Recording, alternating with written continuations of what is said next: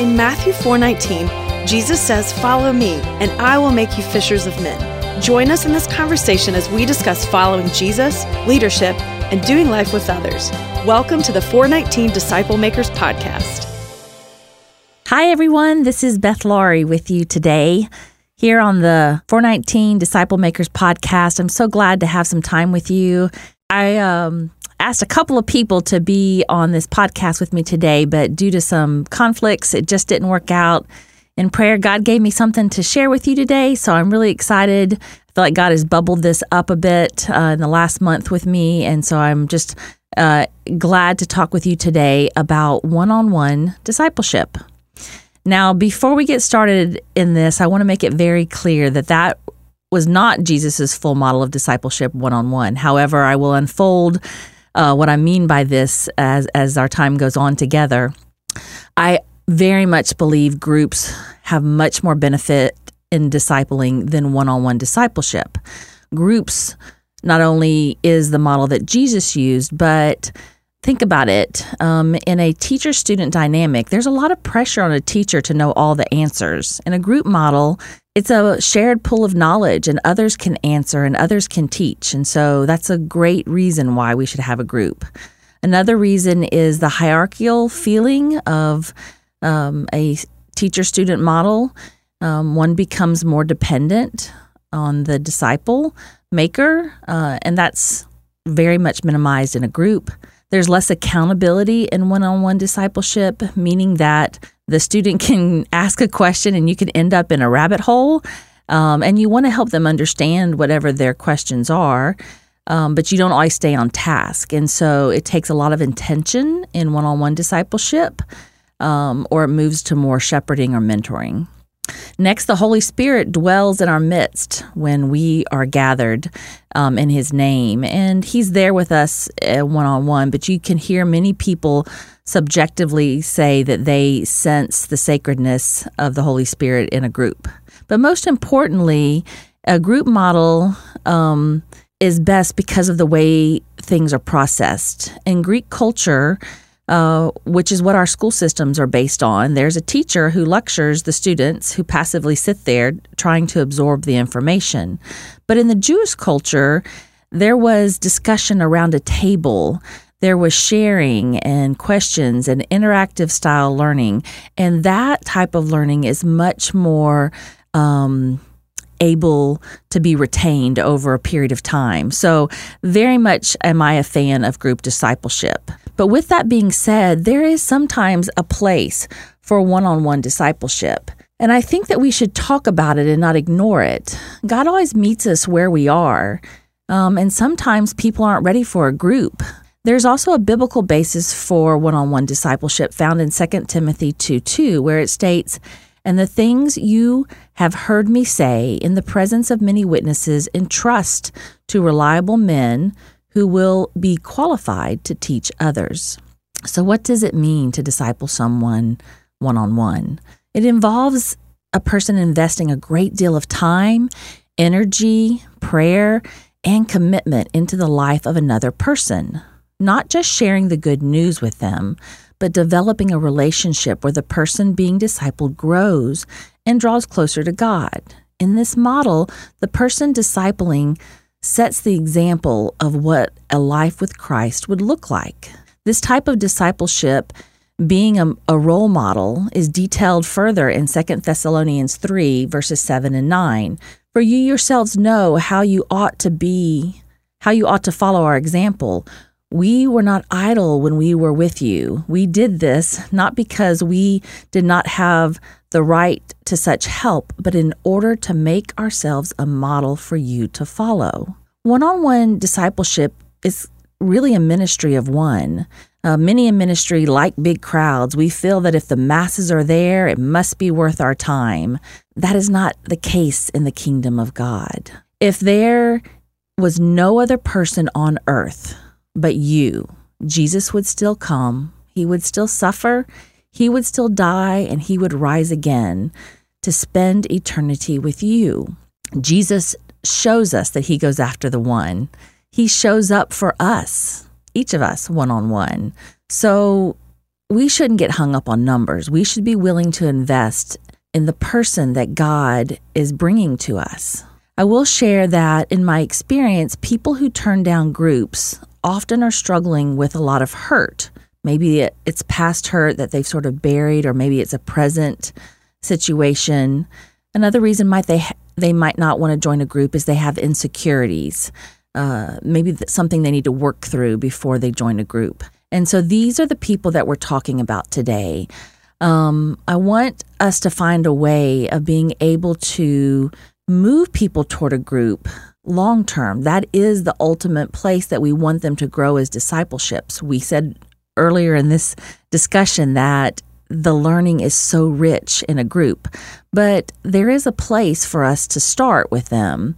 When we read the master plan of evangelism and we look at the steps of discipleship, it starts with selecting someone who's hungry, available, and teachable.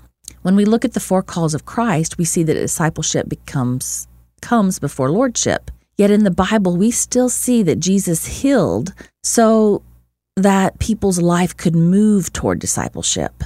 A good example would be Mary Magdalene. Mary Magdalene was a disciple of Jesus. The Bible is written in a patriarchal time, so the story is not clear and traceable. But Mary was a Jewish woman from a fishing town in Magdala on the western shore of the Sea of Galilee. Mark and Luke record the healing of demons from Mary's life in their gospel accounts. She became a full follower of Jesus, and she was with him in all his travels. Her name was mentioned 12 times in the Gospels, more than most of the apostles. She was the one of the witnesses for the crucifixion, the burial, and famously, she was the first person that Jesus revealed himself to after the resurrection. I have no doubt in my mind that Mary shared her stories of Jesus with many others to make disciples. Like Timothy's mother and grandmother, women had a great kingdom impact. It's just not as clear in the Bible as it is with the stories of the men. We call ourselves disciples of Jesus, and that means that we are to be apprentices, to learn to do all the things that he did. Jesus came to seek the lost, to save the sinners, to heal the sick, the brokenhearted. He came to free the captives, and he came to make disciples.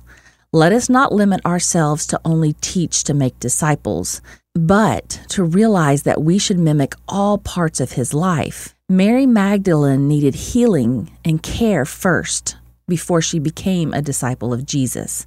Many other people do as well, and we have a responsibility to help them learn and heal. And so this is what I'm calling one-on-one discipleship. Maybe you could call it pre-discipleship. I don't really care what term you use, but I do think that there are some steps and processes that help people move from a resistance toward full discipleship into the path of being a true apprentice of Jesus. We live to love God, love his people in this world, and help them whatever way we can to move to become true followers. I also would say, isn't it good stewardship in discipling one-on-one? I mean, if you pray and you ask God to bring you someone to disciple, someone to invest in, do you expect God to bring you many when you haven't even cared for one? Well, I mean, maybe we start by obeying God with the one person that he brings us. Maybe we are honorable in that care and trust that God will bring us more through the good stewardship. I think there's a visual we can use to sort of understand and compare what I'm talking about with one-on-one discipling. And maybe it would be that of a young sapling. Gardeners start baby trees in their lives in a small container out of the harsh weather to nurture and grow strong in a greenhouse-type environment.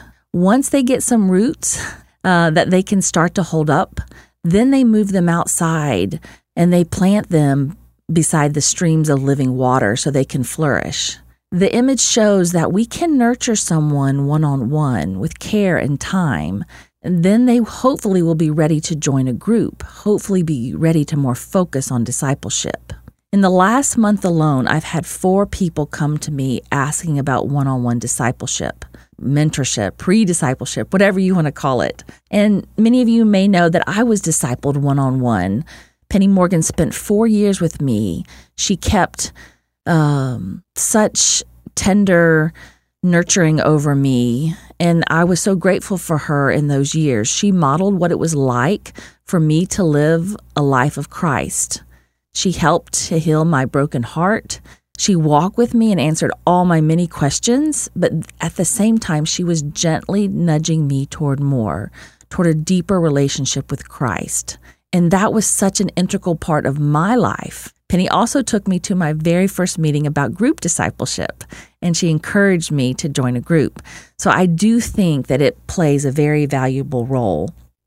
And so we've talked a lot on all these podcasts about group discipleship, and many of our listeners know what to do there. But the question today is what to do with someone who is insecure about joining a group, or maybe they're just too hurt right now, but yet they're coming to you, or they're seeking to learn something that you know or have because maybe they see Christ in your life. And so there's some natural progressions that I would like to share in our time together today that are these early stages of helping people move to discipleship. And again, this is assuming that they are interested in learning.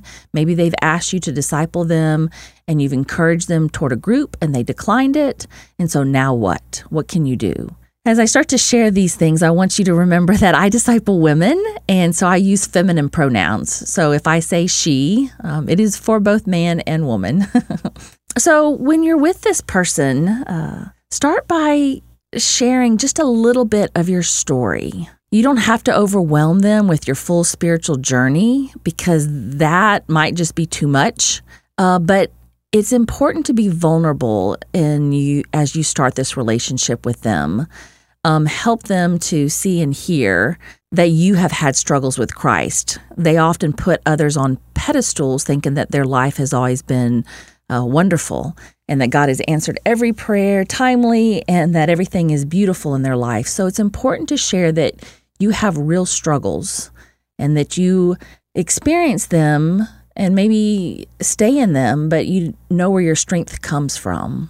Another step would be to admit that you don't have all the answers, but that you're there to listen and pray and encourage them. Remind them that Jesus is the one to help and that you're just there to be a representative for him. And Dallas Willard says, the more you think you know, the more you need to repent, as a truly wise man would never think that they know everything they believe is accurate.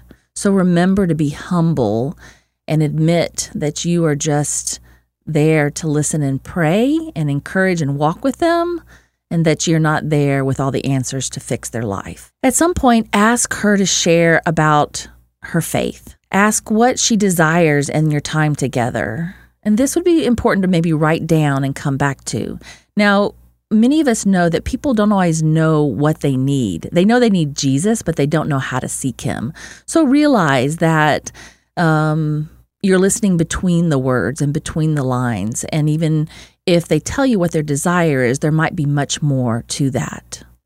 Early on in this relationship, it's also good to ask if they have ever accepted Christ as their Savior. You'd be surprised that many have never had the opportunity to accept Christ, but are scared to bring it up.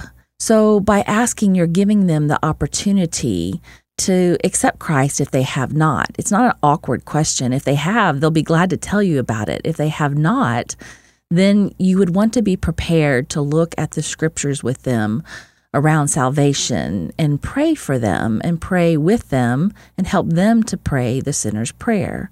Then after that, you can rejoice with them and help them to get baptized. I think it's a beautiful experience and something to be prepared for as you are walking with someone who is seeking one-on-one discipleship.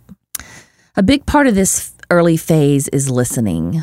Now, as I talk about some of these phases, some of them sort of overlap a little bit, but listening is so very important. I know many disciple makers who love to talk, but struggle to listen. God has given us 2 ears and 1 mouth. We should listen twice as much as we speak. And I'm saying that to myself here as I am sharing with you guys that we just all have to step back and listen more. She may need to vent and express her feelings, and so listening will help with that. She may have hurts and pains that she can't even unpack unless she has someone who's willing to listen. So during this stage, we must seek to understand, because you cannot understand another person's pain without learning to love them. They go hand in hand. We can't love them without understanding what they're going through. So make sure you don't interrupt them or tell them stories about yourself during their sharing time. Really make it all about them, listening well with body language, valuing each and every feeling they have. Remember that love and listening are so closely related that the receiver can hardly tell the difference. Now, in this listening, if she should say something that is sinful, like hate toward another person or unforgiveness, just silently pray. Pray for her as she shares. You don't have to respond to that sinful comment. Again, you're just keeping the opportunities open to let her share as much as she can during these early stages. When you can, admire things about what she says.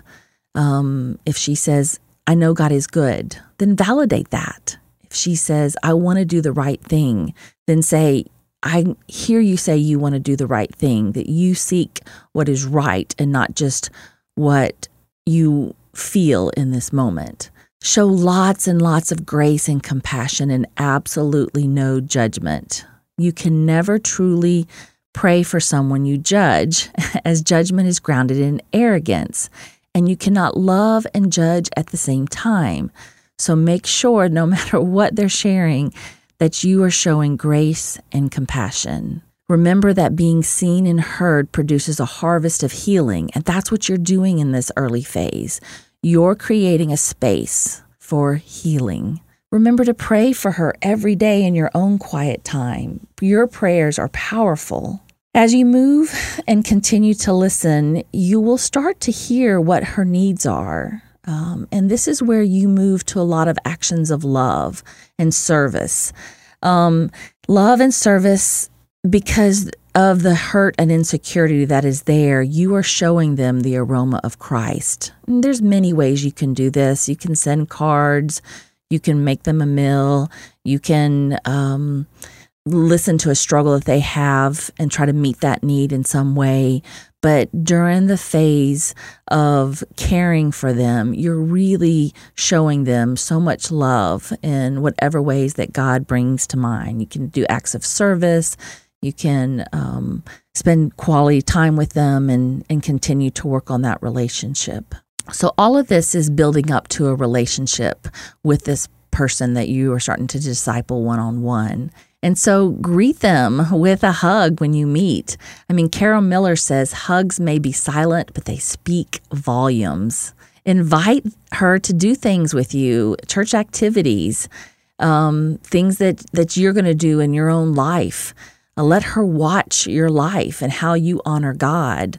That's how you're a light in her life. You might need to do an inventory of your life as you are doing that, because we all have places in our life that we need to grow in Christ and we need to align ourselves, but also be your true authentic self in front of her. And where you know you have your weakness, talk about it. Don't feel you need to cover that up. Do some fun things together in that relationship phase, bringing her back to Jesus whatever you can, but don't feel that you have to only sit and talk about Jesus. There's other things that you can do together to build relationship. When COVID is over, you could sponsor this person to go on Walk to Emmaus for a weekend retreat, getting away with God and allowing Him to work in our life. It sparks such great growth. And so that's something to keep in your back pocket as opportunities open up there. Whenever you can, speak scripture over this person. I mean, God has plans for you. That's Jeremiah 29:11. Don't underestimate the power of the spoken word. It does not return void. It can do wonders. Pray over her when she leaves. Pray over her in your quiet time. The power of healing is not done by us, it's done by the Holy Spirit. And again, you're just making space for the Holy Spirit to work, and you're interceding for her healing in your prayers. So as this is continuing, you're moving now toward the early phases of discipleship. You can ask her to go to worship with you if she's not already doing so, and then ask her to study the Bible with you. There's a lot of ways to do that. Some people feel like they can't just take on a whole new Bible reading plan, but you could join an existing Bible study together, you and her as participants. And the teacher there is doing the teaching, and you are talking about it with her or meeting afterward to discuss what you learn. Some people use Right Now Media. It has tons of video content on it so that they can be the experts, but then you and her can discuss it together and unpack the information together. That's another way that you can study the Bible. There's nothing more transformational than reading, studying, and pondering God's written word to us. It is a gift. And if she's insecure to join a group, it may be because she has little knowledge of the Bible and does not want to look silly in front of others.